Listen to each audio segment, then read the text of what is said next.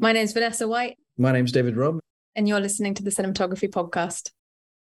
The following podcast contains explicit language.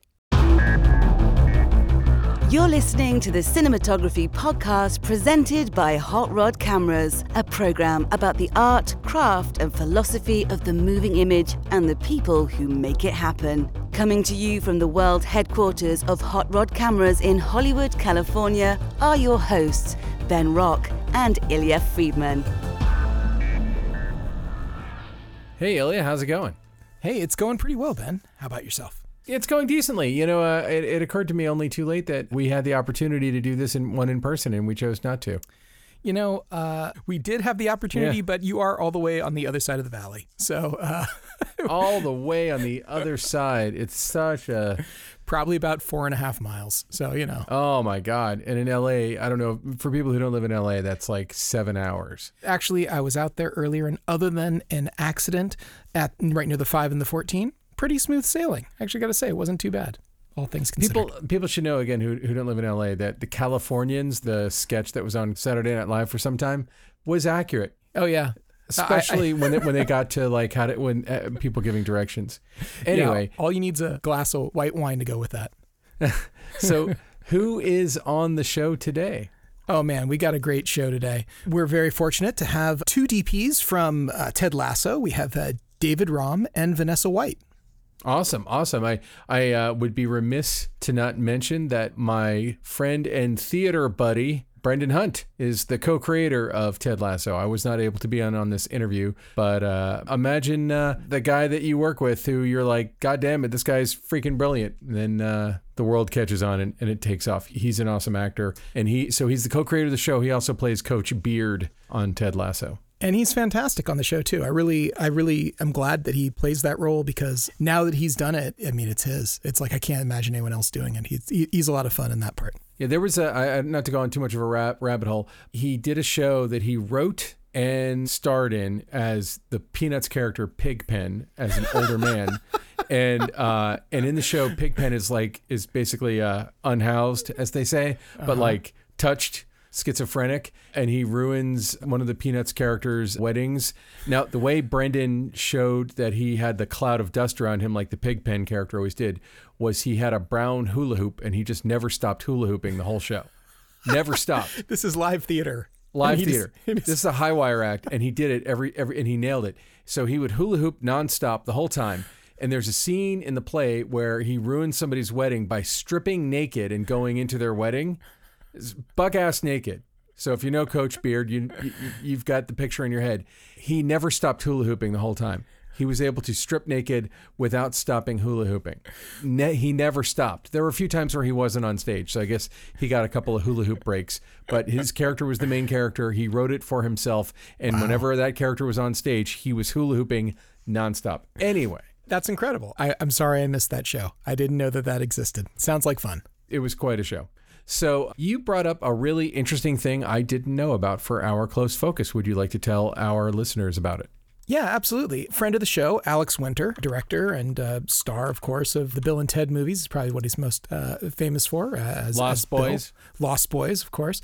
Alex posted something on his Facebook page earlier this week, which was something that I'd never heard of, and I'm really glad he did. It's going to be something I've decided I'm going to do, which it'll be a first for me. I've never paid for like a academic lecture. Usually those things don't exactly, get me out of bed in the morning. You might have paid for a few when you were in college because that's kind of what you're paying for. And it's true. And I've done some online classes from various places and stuff, but I've never paid for like a lecture, like a live lecture to be a part of it. Because of the time differential, I have no idea if it's going to be in the middle of the night. I'm going to have to get into this, but it's called the Cambridge Disinformation Summit. And if that doesn't get you excited, it certainly didn't get me excited right off the bat either. But after I started doing some research, and I really respect Alex, and I really am interested in a lot of this sort of... I have to say that Alex is one of those people where if I see that he's on a specific side of an issue, it's usually the right one. I feel like he's one of the good guys. He's fighting the good fight. He's not like super activist, but if he gets outspoken on a specific topic, it's because he passionately believes it and he's thoughtful and has good reasons behind it. All right. So the cost for any old schlub to attend this is $125 British pounds sterling. So with the conversion rate, it's probably going to be around like, I don't know, $140 or something like that. And it takes place on July 27th, 2023. So there's a good bit of time between now and then. It looks like there are some discount ways. I think maybe for students and other people, you might be able to register. I didn't do that. I wouldn't qualify. But here, the purpose of the summit is this. It's supposed to convene global thought leaders in psychology, journalism, financial reporting, political science, and related information science fields to discuss the societal impacts of strategic disinformation, the methods used to disseminate disinformation, the psychology of entrenched belief systems, and the means to mitigate disinformation efficacy. So look, I got to say that with the whole Cambridge Analytica and all of these sort of like strategic, ironically, this is Cambridge. It is. Anyway. Exactly. And I think that maybe this they is from felt Cambridge University, by the way. I just want to make sure people know Cambridge Analytica was like a bullshit operation that was like a psyops operation. and incredibly effective. But unrelated to Cambridge University, which is a very respectable university in England. No, but they were very instrumental in helping get Brexit through and in helping Donald Trump get elected. So it was like, Cambridge Analytica, there's a great documentary about it. I believe we've talked about it on the show in the past. But Cambridge University is putting this whole thing together in July. Completely not related, even though they both have the word Cambridge in them. I can't stress it enough. Cambridge appears in both names. They are unrelated. Okay, so it's actually going to happen in person as well, July 27th and 28th in Cambridge at the university. It looks like they've really assembled all of the best thought leaders, all the best people in the world to talk about this. And so for some people, this might be like taking some medicine. I think it might feel a little bit like taking some medicine, but I am not seeing this kind of thing put on anywhere else. And you certainly don't really find it on the YouTubes. You certainly don't find it on the other social medias. So I'm going to happily pay my money and I'm going to watch the Cambridge Disinformation Summit. I felt like it was worthy of mentioning on this show, and I'm glad Alex Winter brought it to my attention. I think it's fantastic. Maybe we can get Alex to come back on the show and plug it. I think that would be great. Maybe we should reach out to him. I think that he probably's got some detailed thoughts on this that he maybe would like to share with our listeners. I'd be very interested. Anyway, don't know that we can deliver that, but we'll see what we can do. All right. So, Ben, I think we should get to the interview with the DPs of Ted Lasso. Here we go. The Cinematography Podcast Interview. I'm joined now with the cinematography team from Ted Lasso, David Rom and Vanessa Whyte. Thank you so much for being on the Cinematography Podcast. Thank you. Hi. Okay, Ted Lasso has become a cultural phenomenon. And it's not just me saying that. Katie Couric said that recently. Vox Magazine said it was the TV series that put Apple TV Plus on the map. How does it feel to be the cinematography team behind a show that is being talked about and is being called like the absolute perfect show for our times? Well, yeah, that's a build-up. Pretty fantastic in a way, and I would say completely unexpected as well. I learned a lot about how one can't predict anything in this industry. That's definitely true. It's brilliant. I think in the UK it has a slightly more... I think UK people are generally a little bit lower key maybe than the people in the States. But it's really nice when you're shooting in Richmond to have many fans loving it. And even today I got sent... My friend was doing a walking tour of Ted Lasso locations with her company as a day out, and you're thinking, this is crazy. And I was going, oh, make sure you see this place because, I was giving her the inside tips. It's amazing. Because we were during season 2 shooting, I remember, and most people I'd speak to in the UK, when they asked me what I was doing, would say they'd never heard of it. And it took a while. I think it was the award ceremony for the second season where it really became quite mainstream here. Yeah, it's a fish out of water story for the 6 people listening to this podcast who haven't seen it, but it's done in a refreshing cultural way because they often say, of course, the US and the UK are 2 countries separated by the same language. And I think that this show isn't on the surface level. It really dives in deep to all kinds of things, including outward positivity and internal anxiety and depression. And the way the show is lit, and from the pilot, and I know, David, you did the pilot, so it's a high key show. It feels like something more like you would expect, where it's happy fun time, but you have these moments and areas where you delve into all these different things. Can you explain how, setting the look of the show, you wanted to reinforce these themes, or maybe not? Maybe I'm off base. How did you come to the look of the show? I guess it was a long process of First, obviously, talking to Jason and working out where they felt the show was going to go visually. It was very much just not a network comedy kind of look. And then also understanding just some of these football locations, locker rooms are going to lead visually how things are going to look in its top lit sort of areas, which was a challenge visually to make interesting. And then references with the first director, we used things like I, Tonya for the football, Moneyball, for the camera to be quite free and to embrace the handheld feel when we could, especially around the football and in the locker room and things like that. So it takes a journey, obviously, over the 3 series, but I think that's where it started anyway.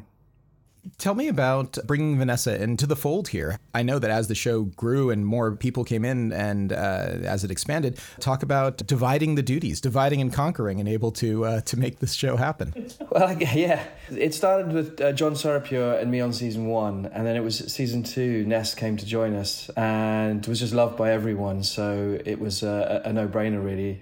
I think that's how the journey was from my point of view anyway. Yeah, I got brought on by MJ Delaney, one of the directors, but by the cruel twist of fate, we actually ended up not shooting together at all in season 2. So we never shot together. Oh, we did a week together when David had COVID. But otherwise, MJ Delaney is a long-time collaborator of mine, and I did not collaborate on Lasso. And now collaborator with me as well. So it was lovely to meet her. Thank you.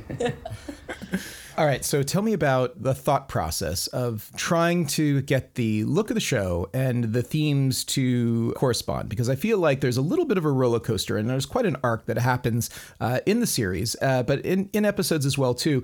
And it's a very intentionally shot show. The cinematography is obvious that you guys put a ton of time and effort. You guys are not figuring this out on the day and just saying, oh, whatever happens, happens. No, this is a show that has real intention behind it. Can you talk a little bit about that intention and trying to get the cinematography and the story to intermesh the way it does? I guess from my point of view, it was a training in narrative storytelling and a more drama background. It was one of the first comedies I'd done, and it was just my approach, I guess, to anything, and perhaps that's how Jason kind of planned it and why he wanted someone who, and generally all the cinematographers who'd come from that world, a single camera kind of approach, which couldn't always be used when you've got the locker room and 22 players or 11 players and the management team. You have to sometimes lean on another camera, but that's how I approached, and working with the directors, how we approached things. So as much as we could. Sometimes some of the scenes were either improvised or rewritten quite late in the day. It was part of the style of the show, so you had to sort of be ready to think on your feet. Yeah, I think you always have a plan and then adjust it post-rehearsal once things have changed and been rewritten. But I think what was really interesting for me, having done season 2 and then coming on to 3, is there are so many callbacks to season 1 and season 2. And often, because when I'm reading a script, I'm like, oh, I need a light here, and oh, I need a camera. I'm kind of boring. I'm just listing like, what do I need and where the kit is and stuff. And what was interesting this time round is having the relationships with the exec producers and the head writer and Jason and Brendan and Brett to be, having these conversations with them the day before or the week before or while we're shooting, and they go, oh yeah, well this scene is a callback to season 1, episode 4. And I'm like, oh, okay. You know what I mean? And like, there's so many in their head, it's like so locked in exactly what everything is a callback to. And for me, it was always trying to like fish out these juicy tidbits that to mark those things. And when you do them, it's so satisfying because you're like, oh yeah, this is exactly the same. And we'd have, our video operator, our DIT, like has all the stills from every single scene of all seasons. So then I could call up, if it was an episode that David done or John or Ryan, you could have a look at it and then frame it in a way. And it's really nice to see the fans noticing those things and being like, oh my God, this is exactly from that scene. You think, oh, we did it. Yeah, it's amazing that they notice. So it was actually it's quite fun. It's a kind of a game in the way that you're sort of playing with these motifs that run throughout. Yeah, I think that DIT link between us was such an important one. We were able to while often things would happen so fast, we couldn't communicate with each other even that quickly. Through the DIT on set, with that library of everything, we were able to match things and yeah, because some of the episodes really do, have storylines that go across them. So yeah, it worked out very well. Is there an added pressure having one of the show's creators on set, also working as an actor? So Brendan Hunt, of course, one of the creators of the show. Do you feel added pressure to make Brendan look good, to like make sure he's in his light or finding his frame? I'm just curious because that's not a combination that you always see. Not with Brendan. His vanity levels, I think, are very low, and he chose to wear that cap in every scene. And so if he's got dark eyes, that was his. And those reflective sunglasses, the bane of my life. It definitely seems like the show has some challenges that way, in particular. Wardrobe challenges with Brendan, but also you do a lot of stuff outside, and I assume this is all being shot in the UK. I could be wrong, but those seem like real daytime exteriors, and there's a lot of matching that seems like it must be going on, and I know the weather can be unpredictable and not always cooperate. Can you talk a little bit about how you get such a consistent look? Do you guys just go into hurry-up offense and try to get everything done as quickly as possible? How do you do it? There's definitely a bit of that. I think it's a nightmare. It really is. The British weather, and we seem to have it really bad each time with cloud sun, and still sometimes I watch some of it, and I, as much as we can do in the grade with a great colorist, it can be frustrating. But it was one of the big reasons between season 1 and 2, Rebecca's office went from being a real location that was southerly facing, and it was just a low sun cloud, all the issues we had there. We built it into a studio, and we had much more control. Because when you're inside, at least then you think you're safe from that sun cloud stuff, but not when it's one wall is just literally glass and it's south facing. So no, I think that's a big challenge on lots of the episodes I did. I don't know about you, Ness. Yeah, I mean, I think every European cinematographer, this has been their training since they ever started shooting. Like, we have 4 seasons in one day. We've got wind, we've got rain, we've got sun. I mean, I had a scene when they're waiting for Zava in episode 3, is it? We got wind. It was so windy we had to stop and redo it on another day. So, like, actually, if you watch that scene, some of it is on a completely different day to another. So then you're like trying to match the sun path, and can we do it at this hour? And there's a lot of time speaking with the ADs about best time to shoot and just being flexible and using all your tricks like textiles and lights and bringing like there was I can't talk about it because it hasn't been aired yet, but there's a scene where we shot in bright sunshine, and then I was watching it go behind a building, and I was going, we've got 20 minutes, and of course we lost it. Then suddenly I had to bring out like an 18K off the truck, which we weren't supposed to have, and the generator, the power, and I'm waiting for all of that just to blast an 18K into Hannah Waddingham's face, which she didn't love, I'll be honest. But it's just all of that all the time, and then in the grade, sort of correcting as best you can and hoping that the story and the performances carry through and people don't notice all your mistakes. It's why I loved, again, the Amsterdam episode in this season, because it was night the whole time. And suddenly, even though the hours are horrible, you just relax because you don't have to worry about the sun for once. That is a nice reprise from unpredictable weather for sure, but overnights they have their own challenges too. Talk about the actual football sequences, the actual shooting of the action, and you've got a very talented cast who is able to pull this off quite convincingly, but I'm sure that they are actors first and footballers second. So can you talk a little bit about the choreography or what you have to go through to actually make these scenes believable, to pull them off? I mean, I think it's got slicker and slicker as we've got to season 3, and by season 3 we had a specific director and DOP actually who would work to shoot those sequences just to take the pressure off us while we were shooting the main scenes.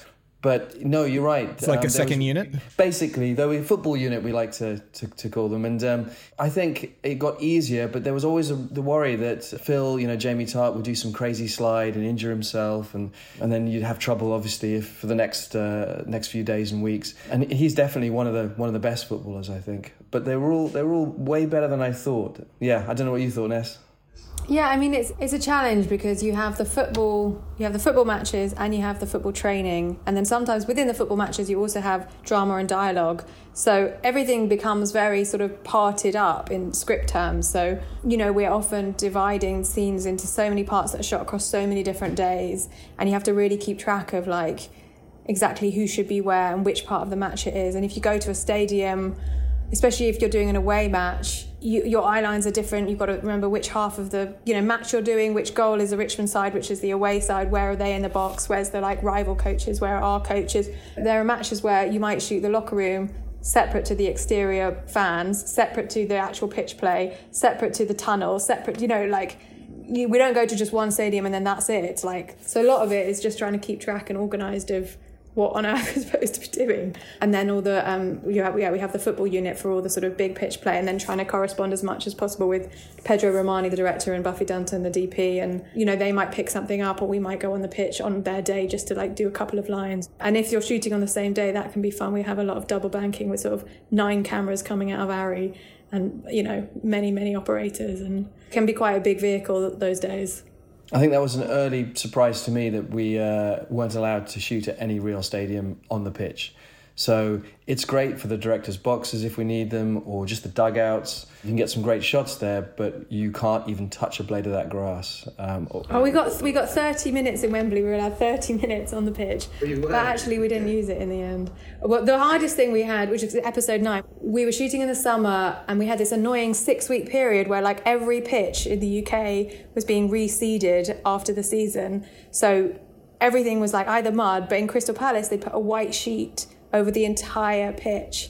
So we just had this like, we were shooting on the hottest day and it was boiling hot and sunny. We had this huge kickback off the pitch, and in Crystal Palace there's only like 1.5 meters between the pitch and the fans. So yeah, it was a bit of a nightmare. But I mean, the amazing CGI team who sort of help us out of all that stuff. Yeah, they LiDAR scanned all the stadiums and they piecemealed it together from CGI fans as well as real fans that were shot in plates. So there's so many elements that go into just building those stadiums before even the content we shoot. It's quite a process. So if you're not in a real stadium, if it's all being built CGI around, are you essentially on a field with some large green screens or some green walls, or how are you faking that stadium? It's so unglamorous. We're on a muddy pitch sometimes. It happens to be there's a small club called Hayes and Yedding, and we use their sort of pitch right near the studio. But we've also shot just on a field somewhere with very small green screens around the sort of bottom area. And occasionally behind goals where you need, just for the net, a bit more detail. And then, incredibly, they managed to cut them all out and put them into the stadiums. That's amazing. All right, so you guys mentioned the camera team, which sounds enormous if you have 9 cameras coming out on football days and stuff like this. What camera and lenses are you using for Ted Lasso season 3? It's for all the seasons we've used with exception of an episode or so, the Arri Alexa LF, which again was part of that, just setting up the show that was going to have a very narrow depth of field. The focus was going to be lost sometimes for stylistic reasons and just to be a bit more edgy. And a long process of going through appropriate lenses, we came upon these Tokina lenses, which are newish glass, but still had quite a bit of character. You don't have to convince me of the Tokina lenses. I've been working with Tokina for years, including was one of the consultants for those lenses. And I got to say that I love them. I think the Tokina Vistas are some of the most beautiful lenses ever made. So they surprised me a lot. And, you know, for the first season, I was like, I wanted vintage lenses. I want K35s. I want to look at all those. And actually, there wasn't much choice for LF. There's a limited choice anyway. And we looked through them all, and I chose the Tokinas. And then for season 2, we had a larger choice. Suddenly, there were quite a few new lenses to choose from. Went through the process again, and I was like, no, the Tokinas are the best again. So season 3 was, I didn't bother going through the process again. There's a surprising number of lenses out there which do not say Tokina on the outside, but are those lenses on the inside. They've become very popular. I've since come to learn that. And the price points for some of those are a lot different as well. They are a lot different. Tokina did something truly amazing with this. And I encourage anyone who is a DP, who's never really played with them, to put them up against whatever their favorite lenses are and to take a look. They're really, really well put together. Yeah, and the Alexa LF is a large format camera. It's a wonderful camera. It makes a beautiful image. And I think that the pairing of these two was beautiful choices. And I think that the look is this very glossy, high-end Hollywood sort of look, which you've brought to a television series. And it's, I think it really does pop and stand out in a way that maybe other series don't necessarily have. It's a lot of fun. Can you talk a little bit about the color palette? I know you've got production design and all kinds of wardrobe and stuff going on to this, but it's a colorful, saturated show. How's the color choices coming into all this? What's your feeling on color? I mean, it was when I started, the designer was already on board and they'd already chosen Crystal Palace and that colour palette of blue and red, and the sets were in the process of being painted, in fact, mostly painted.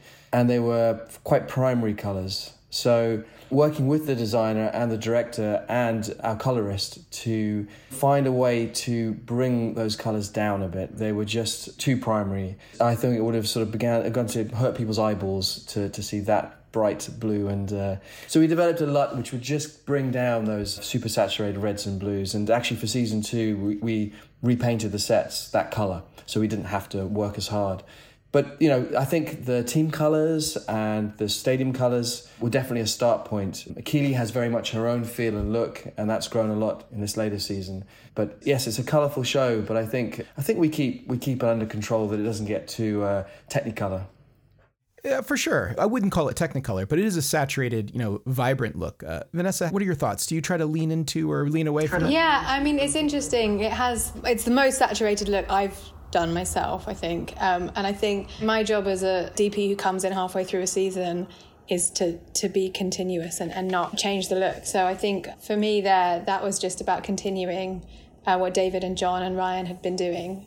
But then I think I'd done quite a lot of beauty commercials and beauty work. So I think that's where I really had my fun, was with Rebecca and Keeley. And I just love shooting in Rebecca's office. Is my favourite. I just love the way they look. I love their costumes. I love their makeup. I love their hair.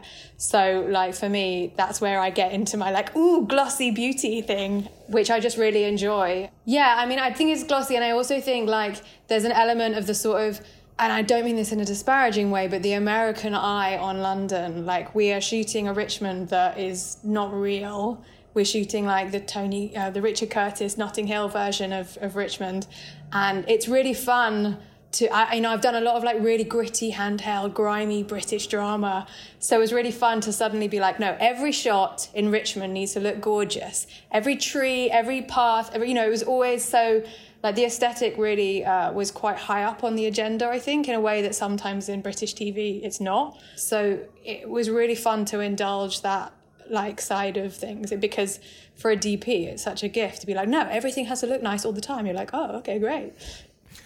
Okay, we're going to wrap up here in just a second, but I have to ask you, it seemed for a while when you were in I think it was season 1, Roy Kent sort of arc where, he's here, he's there, he's everywhere. I couldn't go anywhere or do anything, it seemed without running into someone who was chanting the Roy Kent song. Are you guys always quoting the show while you're making the show? Does it hit you first? What goes on when you're making this? I think that the crew somehow, very early on, I think Apple, Warner and all of them seemed to miss the merch idea on this. And the crew found Chinese knockoff, or they were making them themselves. And you and our focus puller, wonderful focus puller, had stickers and all sorts of stuff everywhere. And some of those chants are quite an earworm. So yeah, I think JB Tart Baby Shark is always in our head all the time, much more than Roy Kent. That Jamie Tart Doo Doo song is incredibly catchy and always there. And every time I see Phil, then I just do that and then that's it for the whole day. Yeah, the merch is amazing. I do think people don't understand what big fans the crew are, because all the camera crew are in, everything, every piece of equipment has a sticker on or a badge. And I got given a, Ted Lasso brooch. I had Jason on my lanyard for 8 months, which was kind of weird. On my final day, I got given, one of those votive Catholic candles with Ted Lasso on. Jason was like, "Why have you got this on your monitor card?" I was like, "I'm really sorry, it was a gift." It's so weird for Jason, I think, to have all this stuff around. But yeah, the crew are mega fans, and that's really nice, because every day they're excited to be there, every day they're happy to be there, and they get to know the cast so well. They all become a massive family. So that's a really nice part of the show that probably most people don't know about. David, Vanessa, I know we're out of time, but thank you so much for being on the show, and I hope you guys will come back on again, in the future. Thank you so much for having us. All right, so that was David Rahm and Vanessa Whyte. Thanks so much for being on the show. I can't wait to see what happens next in Ted Lasso. And congrats for working on one of the biggest, most awesome breakout shows of the last several years. And now, short ends. All right, Ben, it is our short end time of the show. It's a time when we talk about our sort of weekly obsessions. It could be about anything. What are you all about this week? What do you got going on? Well, I didn't have to think too hard about what my obsession was this week. It's kind of specific because I've been doing research on a project. I can't really talk about the project, but let's just say that we're trying to recreate a look of a character from a very old movie. and there's a lot of photography. There's a lot of still photography of this character. And I've been trying to figure out the best way to do it. And in so doing, I stumbled across something that is maybe old news to some of our listeners. Not super old news because it, I think, came out in last November. But, it's been about 6 months. And I remember seeing some stuff about it at the time, but looking at it a little bit more closely, I can't help but think if I were in film school or if I was in high school today, it's something I'd be all over. And it's part of Unreal Engine, which I don't know how to use at all, but I'm thinking about doing, some kind of a Udemy or one of those tutorials to just kind of get my head around it. And it's a plugin called MetaHuman. And I'm not going to point anyone to a specific YouTube video because there are so many. So if you go on YouTube and you look up MetaHuman, you'll see all these amazing videos. And basically what MetaHuman gives you is an almost real-time puppeteerable face that you can put on a body. And what's pretty impressive about it is that there's an app that you can download for Android or Apple. And I think it works with any phone that also has LiDAR because it's using depth, and it's called Live Link. And basically, I saw on YouTube several people basically would get like an El Cheapo bicycle helmet and affix some kind of an arm to it that they could mount their phone in front of their face and it would track their face. And to me, that's what's shockingly brilliant about it, is that you can build a model and you can make one that looks exactly like you, which I'm kind of like, well, you could also just point a camera at your face. You don't really need to put yourself into Unreal Engine to see what you look like. But you can do all kinds of stuff and you can create characters within the MetaHuman app, which is all online. So it's not living locally at your computer. It's living in the cloud, and that's where you would create the MetaHuman. But I even saw one tutorial where these guys used Polycam and they scanned someone's face. And Polycam you have to pay for, but it's not that expensive. And you can get it on iPhones. I don't think it's on Android yet. And then they brought that 3D scan into Blender, which is free. I don't know how to use Blender at all, but they brought it into Blender, edited it, and then brought that into MetaHuman, and they were able to puppeteer a real person's face, and it was like full skin detail, full coloration, hair, all this stuff. Like, it's pretty impressive. And I think that if you were to create a monster or you were to create like kind of an extreme-ish makeup effect, it's probably not a bad skill to know how to use this, because if you go online and you look at some of the MetaHuman results, what's really coming through more than anything is just the actor's performance is so translated in the same way that in something like Avatar. And I'm sure Russell Carpenter would slap me silly for comparing something that is basically free, because Unreal Engine you can get for free. I think you have to pay some kind of a licensing thing if you use the footage. And MetaHuman Creator is part of Unreal Engine, and then this Live Link app is also free. So I'm sure James Cameron is using higher tech stuff than that to create the photorealism. But it's just interesting to see that last year was Avatar 2, which had some pretty amazing photorealism to it. And this is something that 5 years ago I would not have believed would have been possible, especially at this price point. And the fact that it's kind of available to anyone is pretty cool. And I don't know if I'm going to use it on this project. I don't know if this project is going to happen, but we may do some tests. I think we talked about it back in 2019 when I went to the Advanced Imaging Society event over at Google in Playa Vista, and they did an early demo of exactly what you're talking about. And it was NVIDIA who was showing the really incredible fake people. And I know we talked about that on this podcast. And then funny also to go back and listen to it, because I'm sure that I was like, nah, shut up, Ilya. That's all stupid. Well, I don't know if that was the case, but it was pretty mind-blowing for me at that time. And I saw what they were able to do at that point. So the fact that they're able to make it free and anyone can play with it right now doesn't surprise me. But I will repeat what I said then, which is the first people who will be losing their jobs will be the supermodels, because you'll be able to get a supermodel to basically kind of act and say and do whatever you want. And they'll probably be having to dial down the supermodelness qualities of them to make them more relatable to people and things. But yeah, that's, people talk about writers or people talk about other crew people, but I have a feeling that supermodels are going to actually get a pay cut in the future. I mean, it's going to be pretty weird when at Paris Fashion Week when they're like putting skinny dresses and stuff on laptops and just shoving them out the door. You know what, though? No less entertaining. So Ilya, what is your pet obsession this week? Well, two shows. Sunday is sort of HBO night, at least. It has been. At least it was until last night.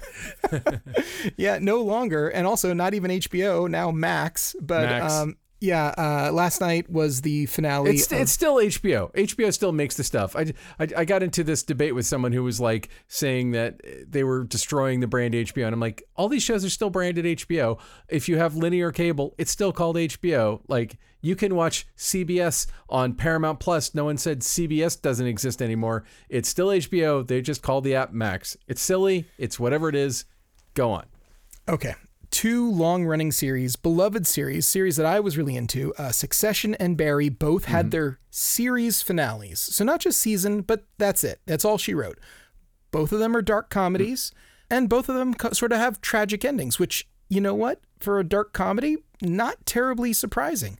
I'm glad that I was able to see the completion of these. Sometimes series get canceled. They never are able to completely finalize it, so I was happy to see it.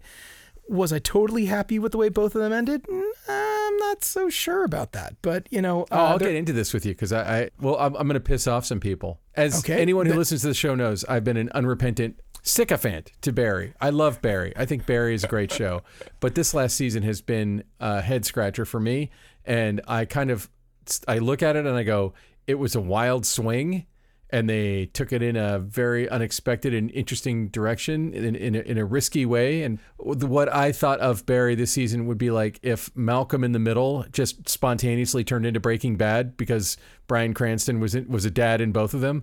Like, I feel like what started as a farce and what I thought was a great dark comedy just became deadly serious and kind of unfunny all season. And then I've actually tweeted about some of it. I don't want to spoil anything, so I'm not going to get into it. But logistical issues with the time frame of what they did. I was willing to go with them to a point, but you're right. Tonality, there's definitely a tonal shift, and I kind of wanted it to go out on a high note. Not necessarily the note that it went out on, and it didn't have to be, it still could have been a tragedy and everything else, but it's like, it didn't feel as cohesive as the previous seasons. And I think that maybe it was the race headlong into, I loved what they were doing with Stephen Root. There were bright spots for me throughout it, but totally watchable. I was never like, screw this show, I'm not going to watch it anymore, which I have done with plenty of shows. Yeah, yes, I remember. but I was with it the whole time, but I'm like, where are they going? And then where they went, I didn't.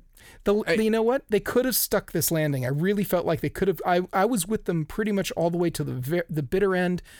But they didn't stick it. I feel like there was a bobble. I feel like there was a step to the left. I mean, I applaud them for trying something completely unpredictable and unexpected, which is great. Yes, but I also feel like there's sometimes in writing circles talk about the promise of the premise. And to me, this show is always about a guy who's a hitman who's disconnected from his feelings and stumbles into an acting class. And that's how he learns how to feel. And I feel like ever since the end of last season, it couldn't be that anymore, but they wanted to keep going. And I understand why. And I think Bill Hader is amazing. I will say there was one scene in, I want to say it was either last week or the previous week's episode, where the leading woman, Sally, is in her house in the desert with her son asleep on the couch. And there's a scene that transpires that I swear to Christ, I watched this scene 5 times and I cannot tell you what happened in this scene or if it was a dream or if it was real. And it's never alluded to again. And it was an awesomely constructed short film of a scene. I mean, that's what kept bringing me back to Barry, was like the construction of this show is genius and some of the scene work was great. The acting was all great. Like Sarah Goldberg, who plays Sally, holy crap. I mean, she's having a moment. In fact, the New York Times just did a whole big, profile of her yesterday. Yeah. But it's like, there's so much great stuff and so much stuff to love about the show.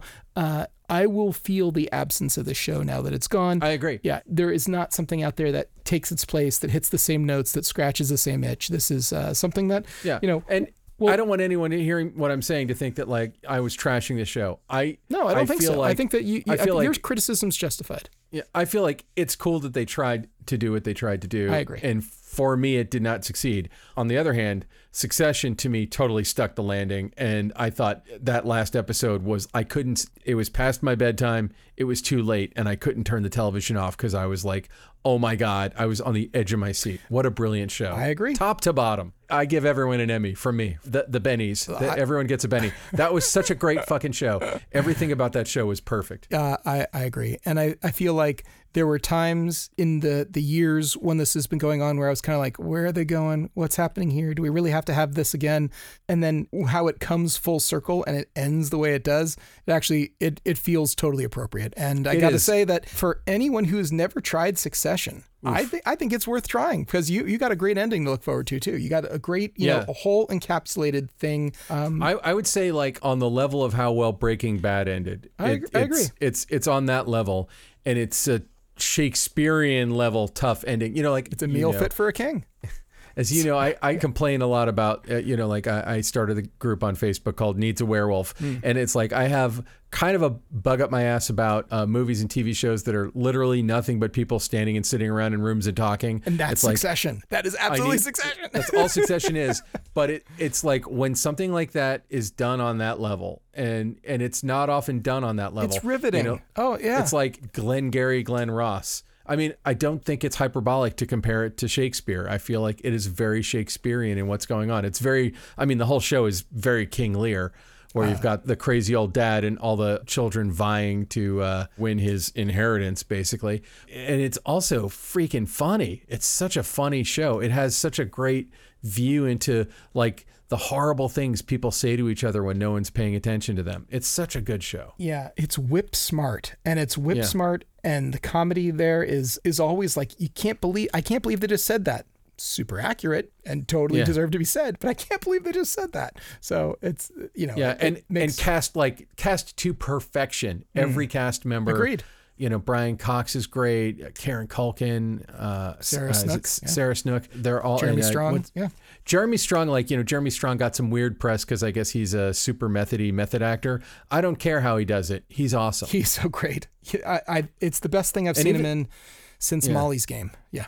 And even like the supporting cast, you get, people like Fisher Stevens, who are just like amazing, amazing performers. It's very different than a lot of the other stuff that's on television, and it looks amazing. I'd be curious to get Kays's viewpoint on this, but I would wager, at least for my money, best opening theme in HBO TV show history, and I'm including Sopranos, everything that Game of Thrones. I think the Succession theme is fantastic, and I got to say I've skipped it, more than once, but I find it linking, and it's an earworm getting stuck in my head and coming back to it over and over again. It's a great story. I think I could hum it all the way from beginning to end. So.